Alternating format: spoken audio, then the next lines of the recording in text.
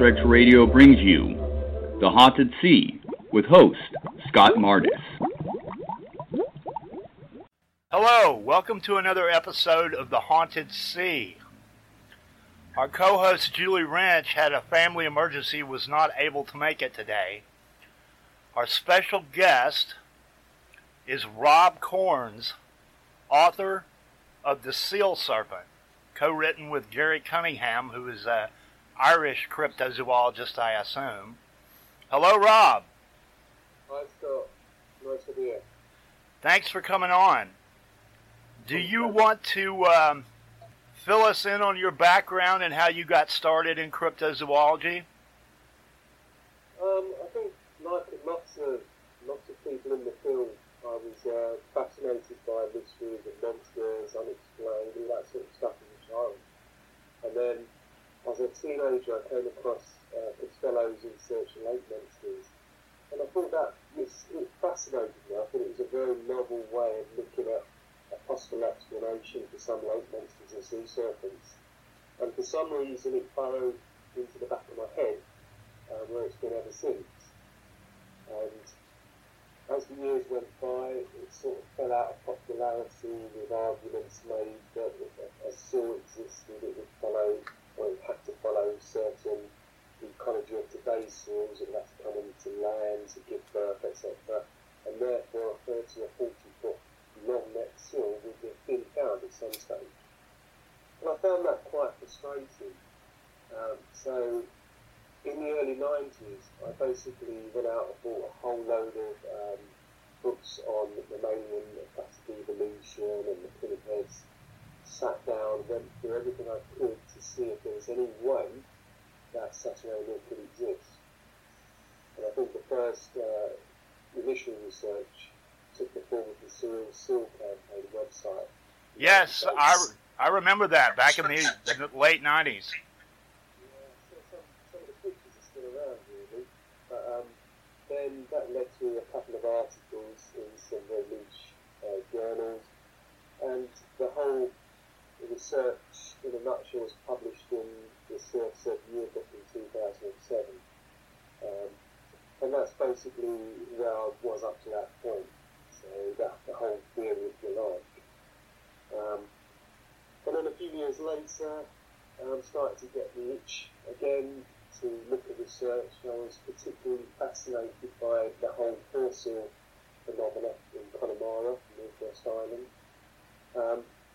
So I thought, I'd like to do a bit of research into that. And then the funny thing was, I saw that Roland Cochrane and Gary Cunningham had written Mystery Animals of Ireland, and that had a lot of this stuff about horses in it. So I was going to get this type of copy. Now, my wife's Irish, she's just from Cork, and so we go back quite a bit. And we were going back to a birthday already, and I thought, well, while I'm over there, I'll get myself a copy. Now, obviously, because it's such a small publishing reach, there was no copy in Ireland I could find.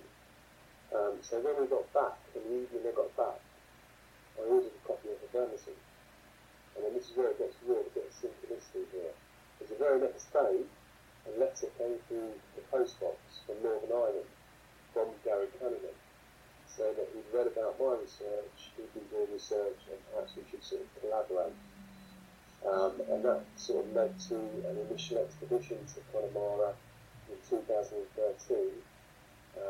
where we got on really well, had a blast driving around, interviewing witnesses, getting the lay of the land, went to a couple of further expeditions in Connemara and another one in County Mayo. And it was during that sort of time that I thought, well, with so many more resources available online, I'd like to go back and have a look at everything I've written in the past and to see if there was any sort of other evidence out there. And so that's really how the sort of Seal Serpent came along, and how, I approached things over the years. Do you want to explain to people about the origins of the theory with Odemans and Hubelmans and all that? I mean, the long-neck seal theory has been, around for over 100 years. Odemans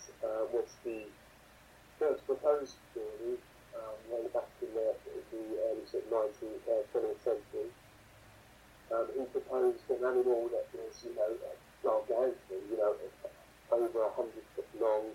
It basically looked like a massive plesiosaur, but it was actually a seal. Then Hoodlums came along in the 60s and felt there could be something in it, and sort of categorised two potential pinnipeds, the merhorse and the longneck. The merhorse was your sort of stereotypical seahorse of legend, and he theorised that there was also the longneck, which was a large sea lion with a long neck, which was sort of ecologically on the rise. But that was quite popular for a little while as sorts of alternatives to surviving plesiosaurs. And then in the 70s, Peter Costello came along and sort of revamped the idea and used it to explain lots of accounts from around the world. But after that sort of time, it went into a bit of a, became very unpopular.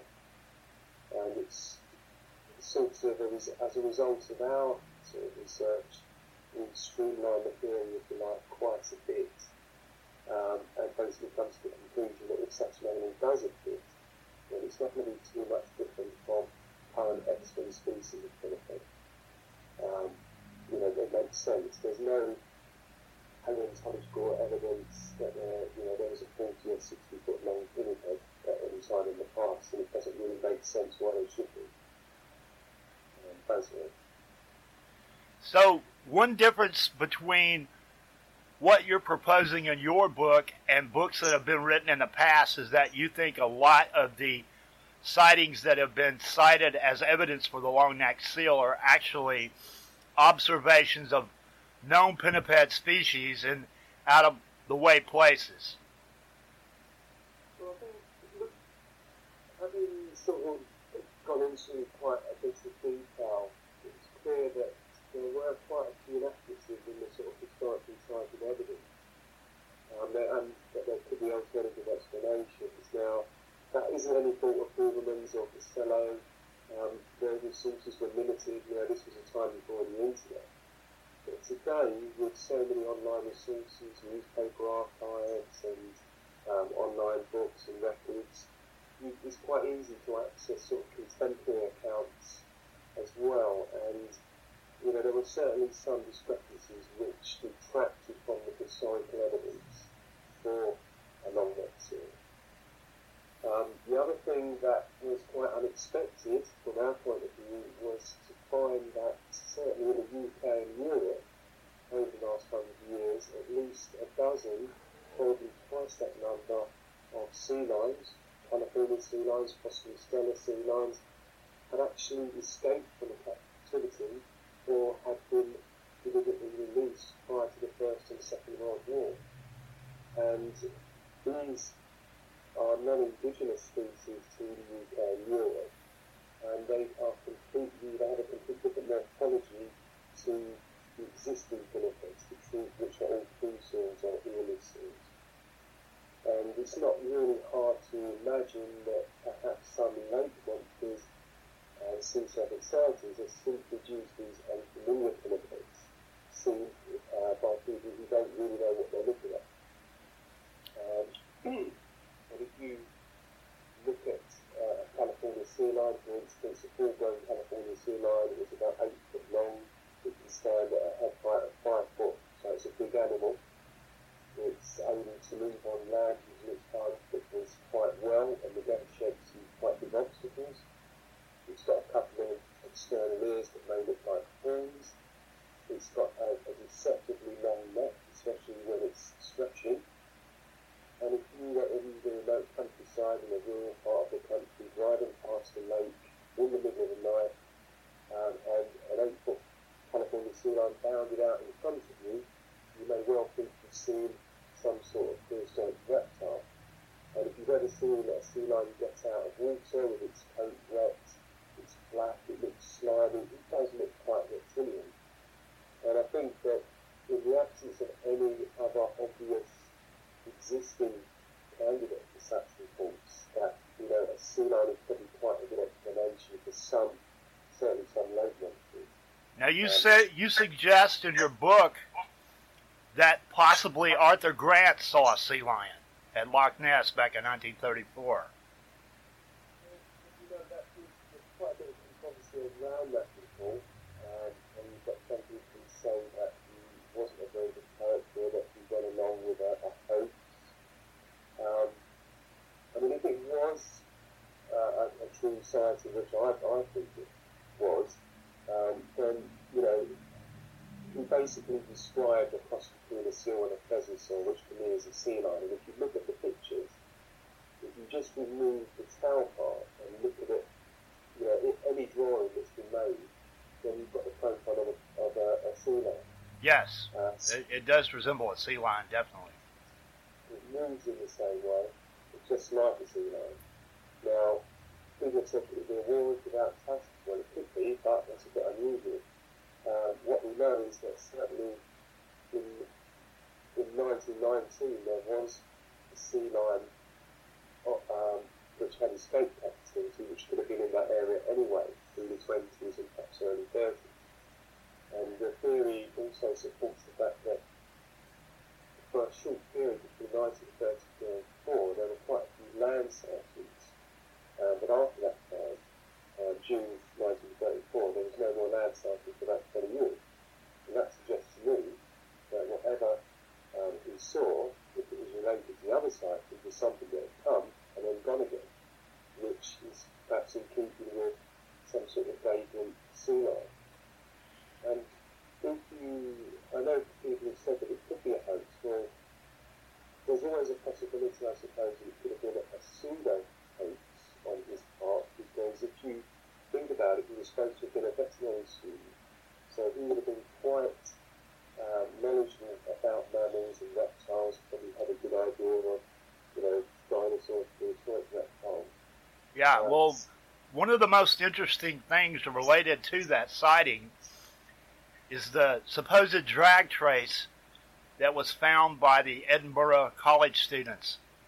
This is about the Whitford Newgrove war. I mean, it makes sense, but what I was sort of saying is that, even if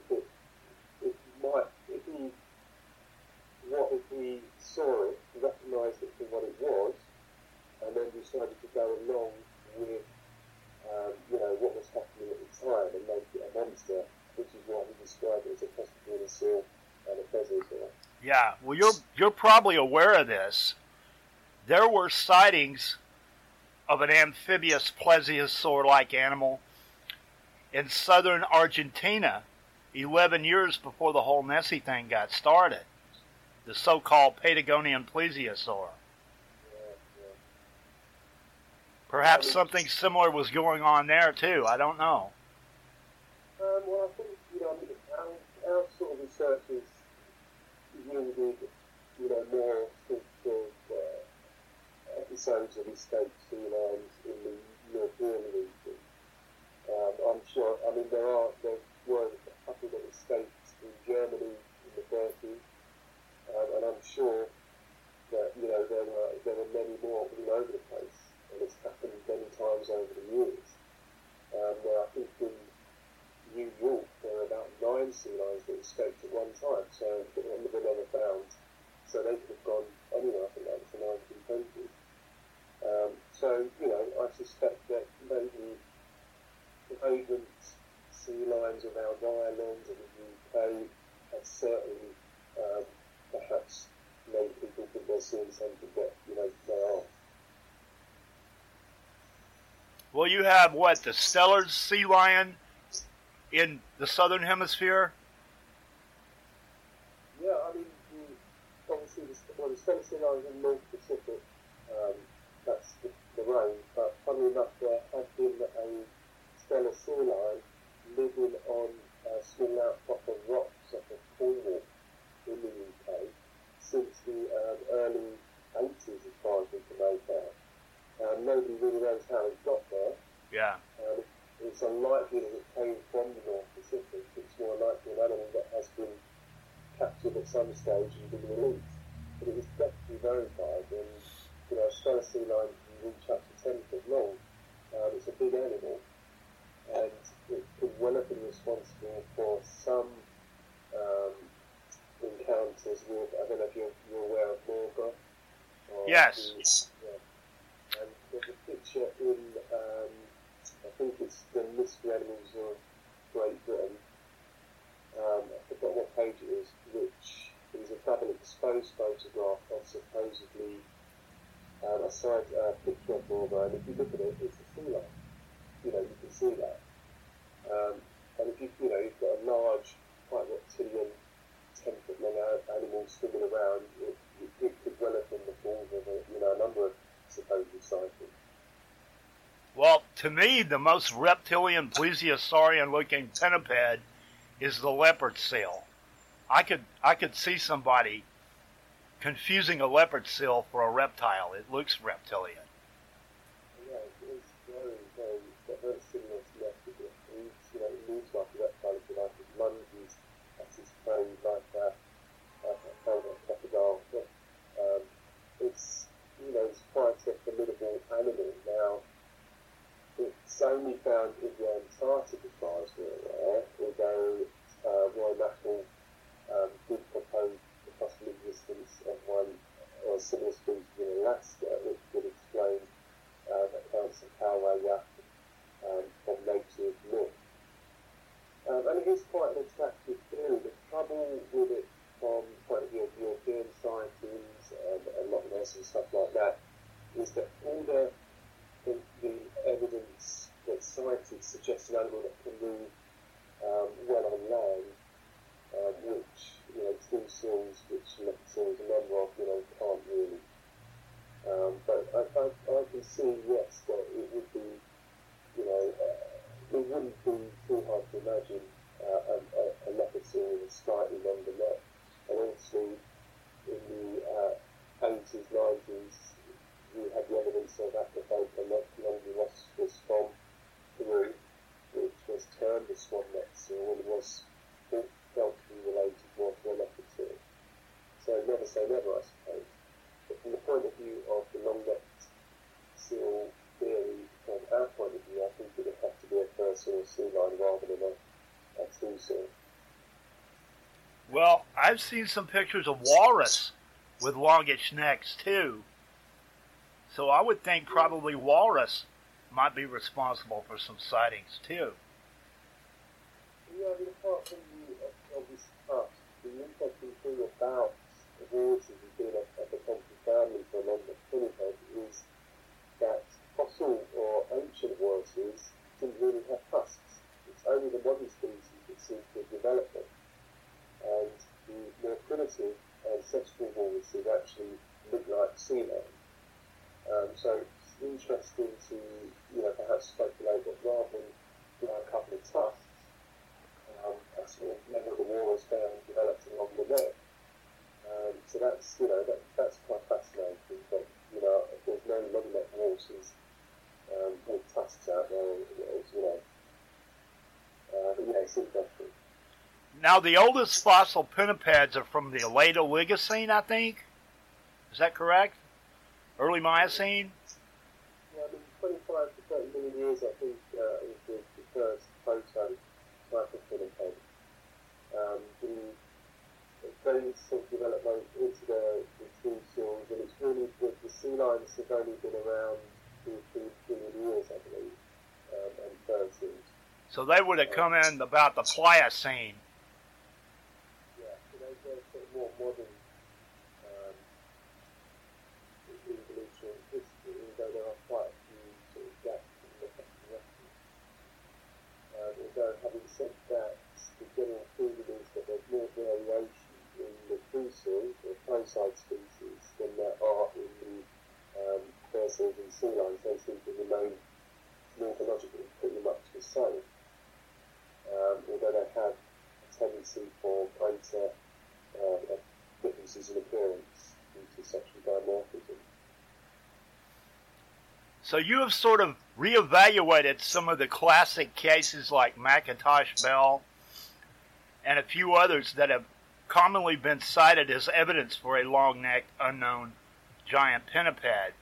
Do you want to explain some of your revisions of what has normally been cited as classic evidence?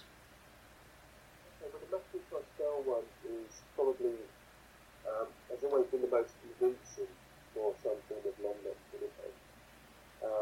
You just have to look at the pictures and say it's a millipede of some sort. Now, the problem is that if you look at the dimensions that Bell gives, he's actually saying that the head's exceptionally small in comparison. That the animal's supposed to be 18 feet long, but the head is minute. And if you look at the picture, that's not the case. Everything is in proportion. So it's quite obvious that what he saw was a lot smaller than is documented. And the funny thing is that happened in August 1919. Now, about 2 months before, a rather famous sea lion, performing sea lion, escaped from its trainer and troop in Kent, which was quite a few hundred miles away from York, is where it was seen. But it was there 2 months before the lion had escaped, so it's possible that what he saw was that sea lion or potentially another one that had escaped captivity. And the funny thing with the encounter was that he described, or the fisherman, what he would describe as sort of red marking on the top of the head of this animal. And the animal that had escaped had actually been in a bizarre First World War trial in enemy submarines. And one of the things that the researchers and the scientists suggested was that they should paint the heads of the sea lions that were being used to trace submarines, basically vermilion, so orange. So it's a little bit of a coincidence that an animal that may have had a sort of paint on its head, maybe a reddish colour, actually escaped a couple of months before Macintosh Bell saw this animal. And then about a month after Macintosh Bell had his encounter, if you are to believe the reports, I think it was Margaret Cameron and a group of children at Loch Ness saw a strange animal moving down from the bank into the water, which, if you read it, it also sounds a bit like a sea lion. So I suspect, based on what we've uncovered, that I think more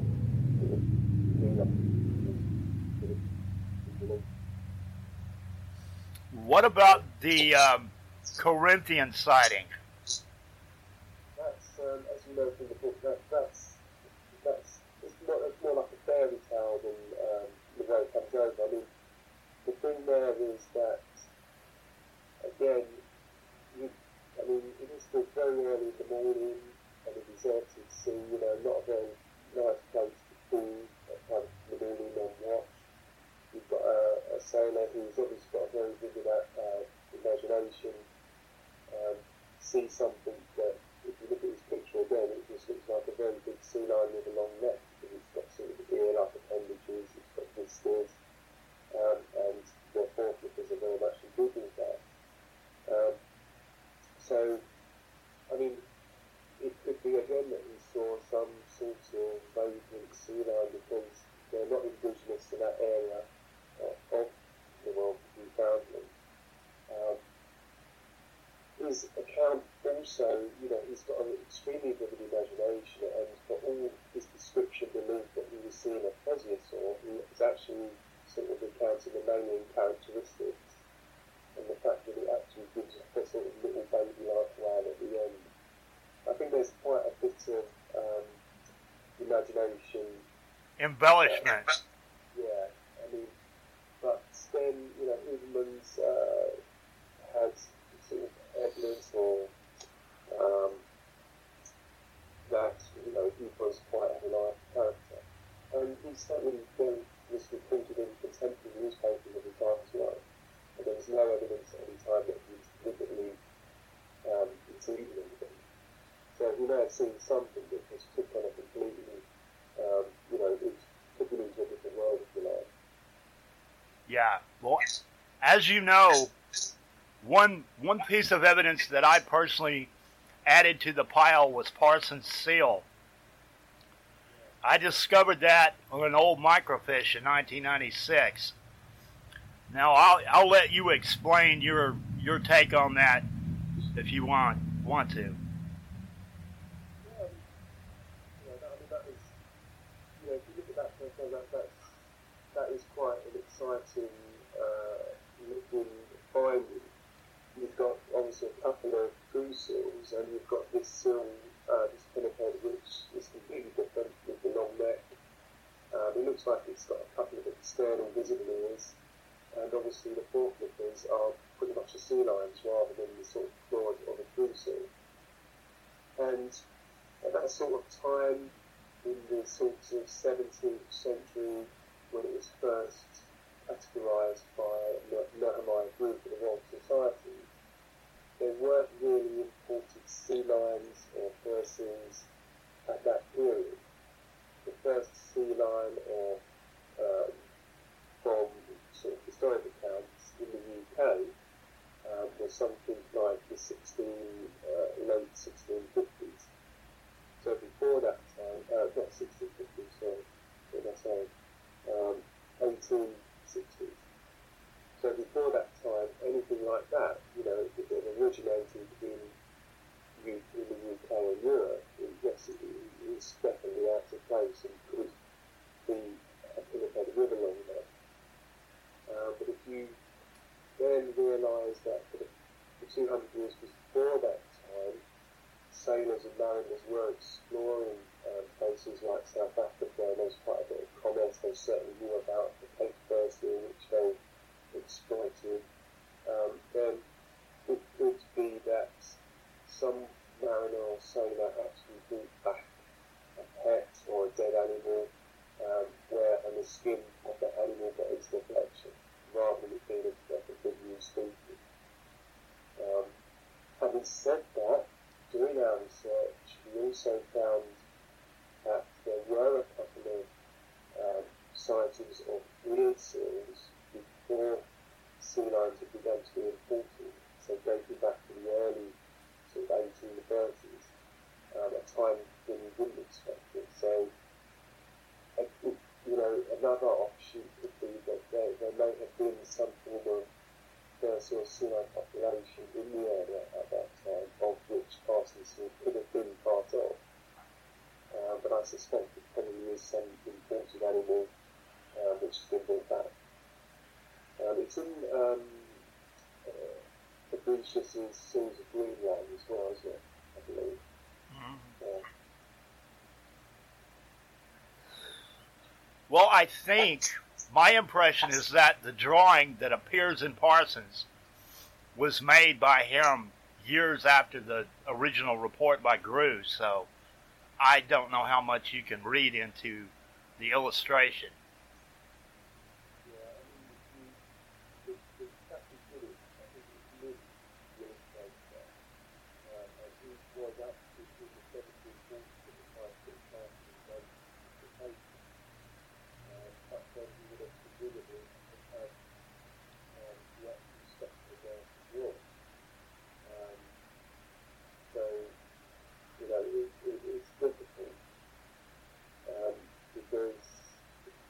We don't know what happened to that specimen after all.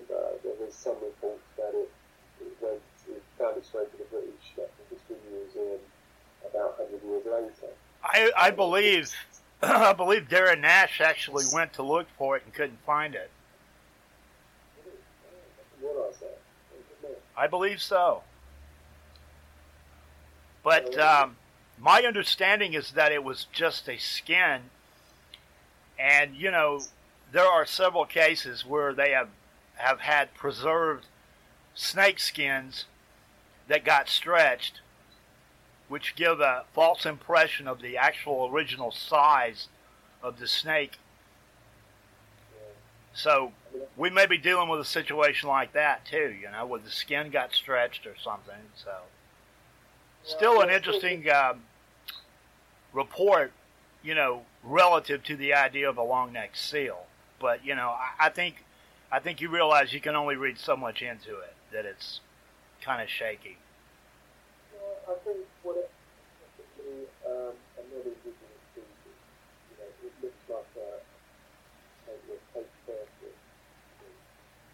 It's got slightly different qualities, so it wasn't an indigenous species in Europe, and I'm pretty sure that.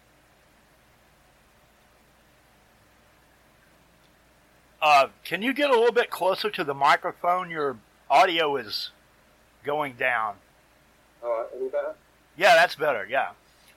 So, going through all the evidence and reviewing all the evidence for your new book, what cases do you think are the best for the idea of there actually being a unknown species of giant long-necked pinniped that we don't know about?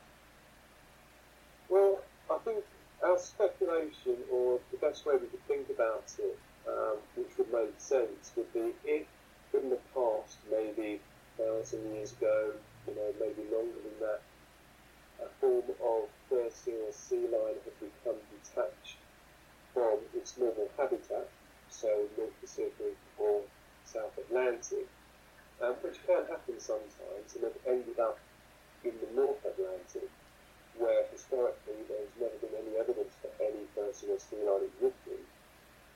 It would find itself in competition with the indigenous true seal species, and there's about 5 or 6 of them, plus the walrus. And so it was difficult ecologically to adapt and remain in competition. And we speculated that perhaps it adopted a sort of foraging ecology that actually swam into rivers, got into lakes, took advantage of spawning fish or more plentiful supplies of fish. And if that was the case, it isn't too difficult to see how a potential hyperspeed evolutionary event occurred, and I can explain that a bit more later, and perhaps created or encouraged the development of a slightly longer neck than present species.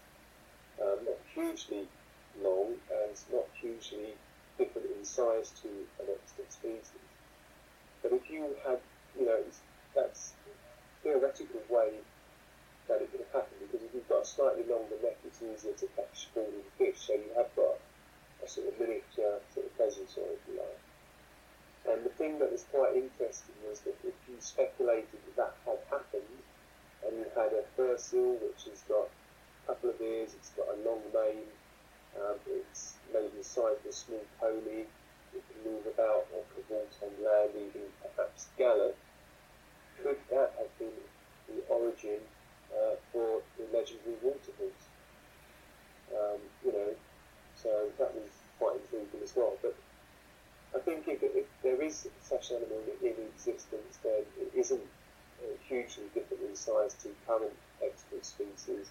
We're not looking at a hugely, vastly long neck. We're looking at something that's significantly longer and certainly looks completely, really strong. Well, elephant seals can get 20 feet long, I think. Yeah, I think the longest one was about 21, 22 feet, although there's a report in the book of one that was 40 feet long, although you take that in a picture, so we'll quite honest with that. They're huge, and if you ever see a film of one of those, it's quite scary, They are true monsters. Now, going all the way back to Pontoppidan, you have stories of the sea serpent being carnivorous and taking domestic animals.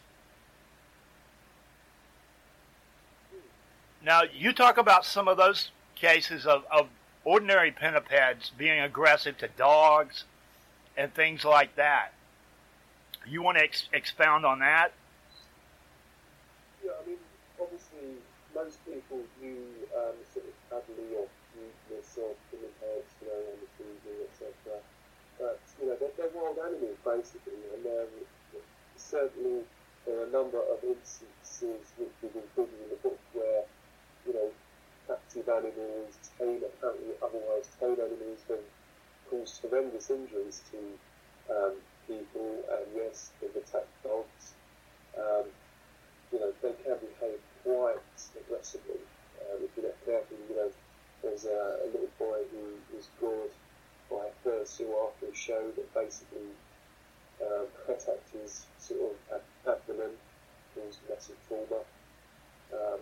A leopard seal took off a diver's nose in the Antarctic and, killed, ended up dying. There's lots of reports of aggressiveness out there. And it's not known to what extent pinheads actually take birds or avian prey. The leopard seal does it, including penguins. Recently, I think the harbour seals in North Scotland have been found to be taking eider bats and things like that. So, I suppose if their food supply has been threatened, or there may be other sources that they need to consider. Well, looking back at the origins of Champ, in the 1870s, there are several newspaper articles talking about missing dogs and these animals coming ashore and taking chickens and domestic farm animals. I don't know how much of that is made up for sensation. There were a lot of newspaper hoaxes back in that era. But part of that kind of ties in with what you're talking about. I mean, if there were, pinheads in, for instance, Southdown or other places, then if they were fairly isolated, then perhaps they might take advantage of, alternative food supplies. But again, as you say, you can't really tell with sort of accounts from that far back what actually was going on. We tend to think of Loch Ness as spawning lots of imagery and accounts and crucifixions since it started, but there were still people before Loch Ness who would like to perhaps spin a line, create some confusion, for whatever reason. Well, as you're aware, there are reports from Loch Ness of occasional, supposedly one sighting of Nessie said it had some kind of a small animal in its mouth as it was going back into the lake. There's actually a couple of reports like that. The Spicers, and I think it's a woman named Eleanor Price Hughes, claimed she saw what looked like a piglet in its mouth. So who knows? I think, you'd be surprised. In the book as well, we include some reports on otters that, have attacked sheep and have been found killing sheep. So, never say never, I suppose. Yeah. So looking at the cases in your book,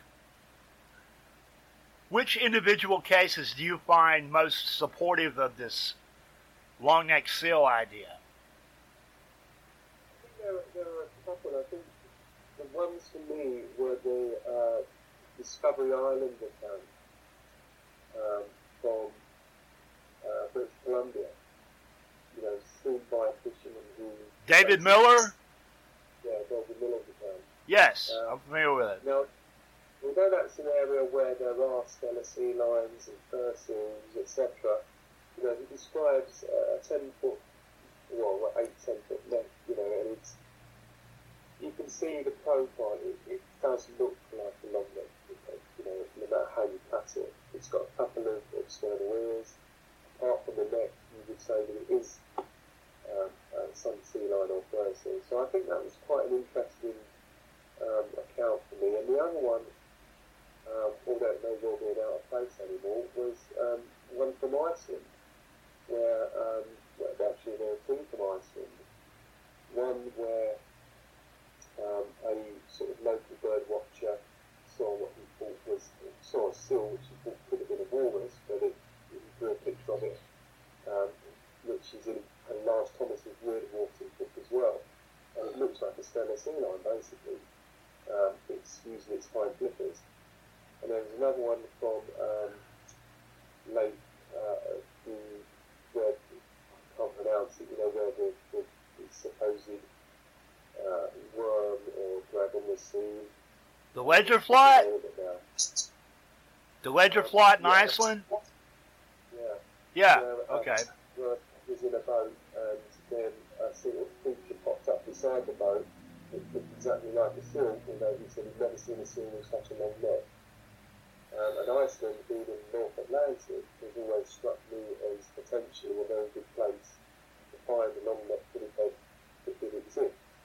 It's also got quite a long history of strange animals in lakes there. So, you know, I mean, I felt that was quite interesting. So those two accounts stick out for me. Yeah. And we should explain to people that there are isolated, landlocked populations of seals in certain lakes around the world, such as Lake Iliamna, Lake Baikal, Lake Ladoga, Lake Sima. And these have been isolated, according to genetic studies, for like 10,000 years, since the end of the last glaciation.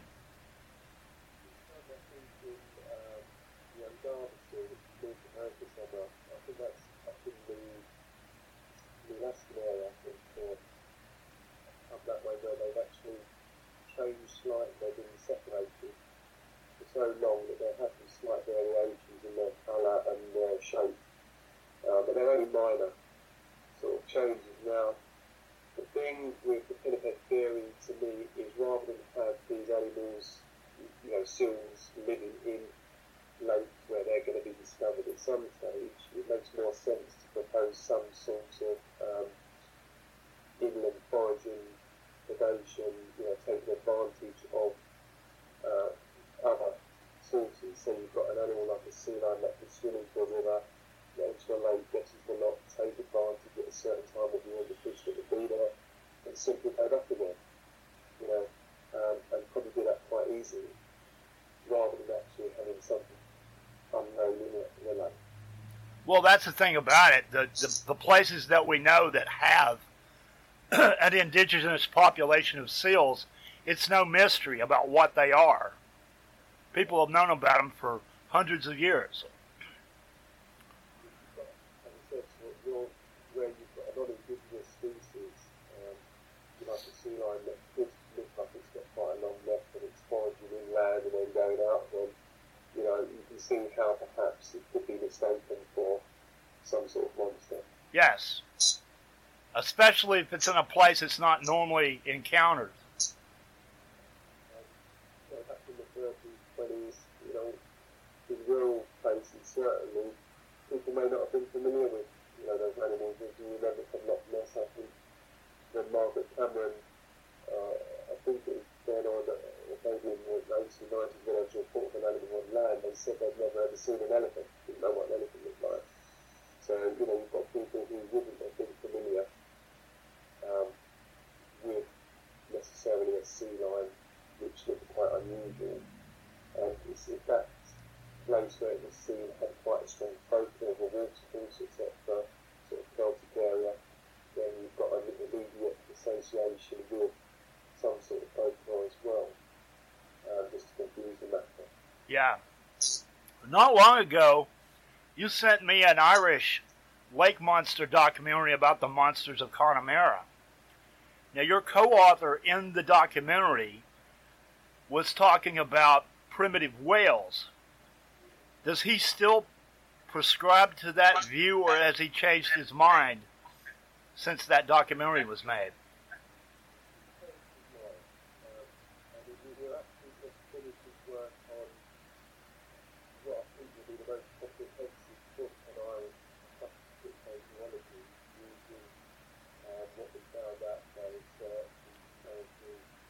I'm having a problem hearing you again. I'm just saying that his views have changed. That was before he sort of read my research, and that's when we sort of got together, and we realised that there was definitely a question to be answered there. You know, it wasn't really any unknown species. It was probably indigenous and non-indigenous pinnipeds and other marine predators, and I'm actually going to put something on the Facebook page or the blog soon about a unique encounter that hasn't been published before, which Gary got in, I think it was about 2012 from a witness, which is very interesting. But we're actually just finishing what I would consider to be the most comprehensive book on Irish aquatic cryptozoology, which looks right back at folkloric accounts and sort of more modern accounts. Surprisingly, quite a lot of information there that I don't think people will be aware of. And it does include also quite extensive redux of Connemara. And one thing Gary, which is brilliant with Gary, is that he's been going to Connemara for over 20 years. He knows the witnesses, he's spoken to original witnesses, he knows people over there, so we'll be able to speak to these people, make new acquaintances, hear about rumours, etc. So it's all very, I think there's quite a bit of new stuff there. Well, the two strangest reports from Ireland that come to my mind are the Low Dub monster and the Achill Island monster. Do you have any insights on those two particular cases? Yeah, I mean, the Achill Island, we actually went there in 2016, I think, and we went to Achill Island, we spoke to people there. Unfortunately, the original witnesses had all passed away, and Swahins or Glenbarry Loch was private land then, and it was you couldn't get into it basically. The interesting thing with the Swahins Loch is the fact that probably it sort of borders the sea. It's not that difficult for an animal from the sea to actually come in and get into there. If that was the case. But the people we spoke to, we got the impression they thought it was, a lot of hoax. However, the original Achill Island encounter, there was supposedly another one in the 80s which was a hoax, which I think they were referring to. But basically, looking at it in,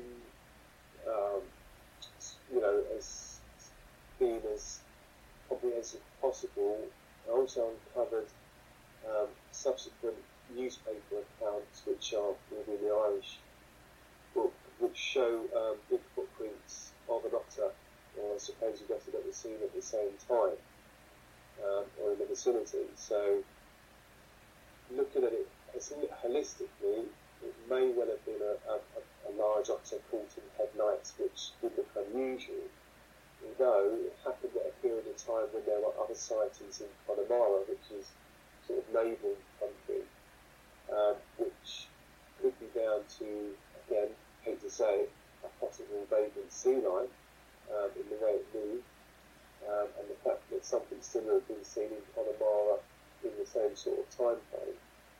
So, there's very few things that could really be. So an otter, a sea lion, did even speculate it could be a wallaby. There are some wallabies in Ireland, but there's no escapes or no colonies around that area. So it is a bit of an enigma, but we do quite a good reduction in the book. The Loch Dub creature, that's totally bizarre, and it's been suggested that it could have been some sort of hog, wild pig, which, it doesn't quite add up. The animal described as sort of looking like a hippo with perhaps a horn on the front is interesting, and I'm sure people have seen the famous drawings of it. Yep. From the pinniped point of view, the interesting thing there is that there have been occasions when hooded seals have been found inland in Northwest Ireland, and whether this could have been such a case, because a hooded seal does look quite different. It has got a sort of that nose bladder on the front, and there had been a sighting in 1836 in Mayo, obviously not far in a sort of neighbouring county, So it would never surprise me if that had been a hooded seal perhaps, which had got in, and there have been a number of records of those sort of animals around the UK and Ireland, which would be an alternative explanation.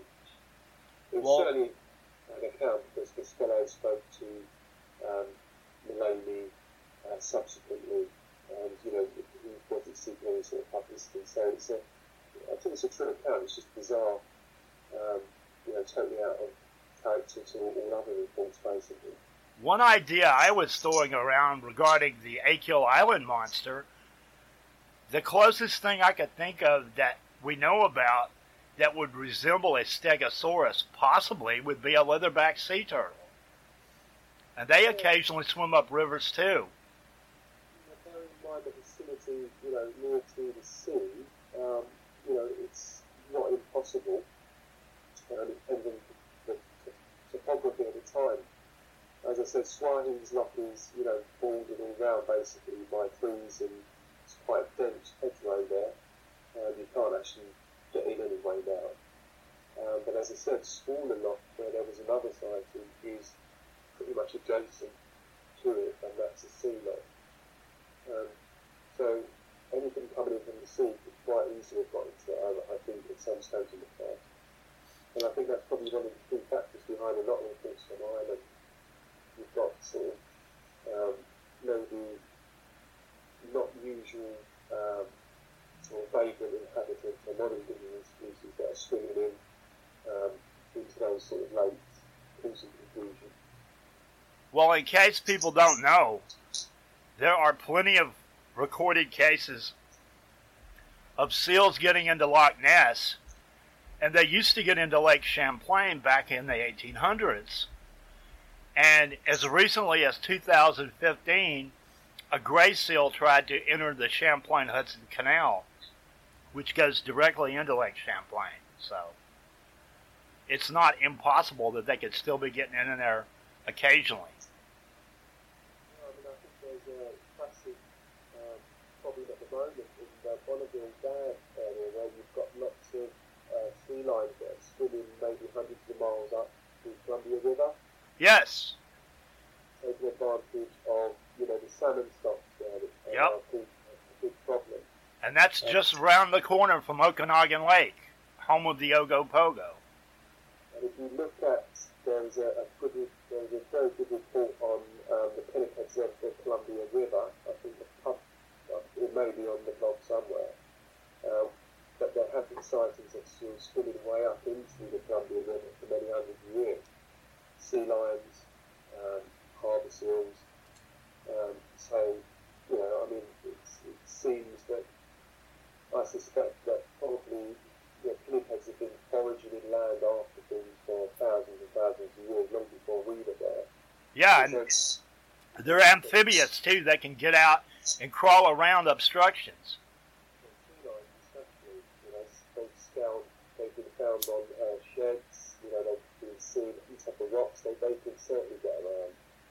Not so much cruisers, but definitely sea lions. But it's only since man-made obstacles have been put there, that I suspect that that's why we haven't had so many sightings. But those sea lions are causing a huge problem there, I believe, simply because they're going in up a river trying to get salmon or smaller fish. So when is your next book coming out? Finishing work on it now, so I'd like to see it within 6 months out there. Whether anybody's interested, I don't know, but I think it'll be. I'm personally quite proud of it. So I'm hoping that it will become a sort of definitive guide to Irish cryptozoology. Well, I just want to let you know, I loved The Seal Serpent. It was a great book, and I was just amazed at how much new information you had added to the long-necked seal idea and seal sightings. I thought you guys did a great job, and I look forward to the next book too. It was a long time coming, a lot of rewrites, a lot of typos, but I think there's something in there for everyone. There's new information, there's alternative explanations, etc. So I think, something in there for anybody interested in the classic cryptozoology. Yeah. So is there anything particular you want to add that you wanted to talk about? No, I think we've sort of covered most things. Anything you want to talk about? Well, I think I pretty much got in what I wanted to speak about. We could wrap it up if you want to. It's up to you. Well, I think I've sort of got everything in there that I wanted to do. But I'm happy for any time you want to, chat or whatever. Oh, absolutely. You should tell people where to get your book. Yeah, I've just said then that anybody who's interested, there is a Facebook page called the Seal Serpent, and there is a blog, Seal Serpent Blogspot. The Seal Serpent book is available on Amazon, both Amazons, quite reasonably priced. And as I said, I think there's something in there for everybody. Well, thank you, Rob. It's been a great conversation, and I didn't know how long it would go, so I guess we'll wrap it up if you want to. Yeah, cool. I said, anytime, like, if you had somebody else on and you wanted to, I'm happy to join any debate or anything, Oh, absolutely. You're welcome to come back anytime, and thank you for appearing on the program. And very interesting subject. Yeah, very. Do you want me to send you, I never did I? Do you want me to send you a hard copy of the Seal Serpent? Sure, absolutely. I think you already have my address, don't you? I think it's on Messenger somewhere. I'll send you a copy. Well, I would appreciate it. Thank you. Yeah, time for chug-a-lugging. Yep. Well, have a good one. Yeah. Take care. And you. Yeah, see you later.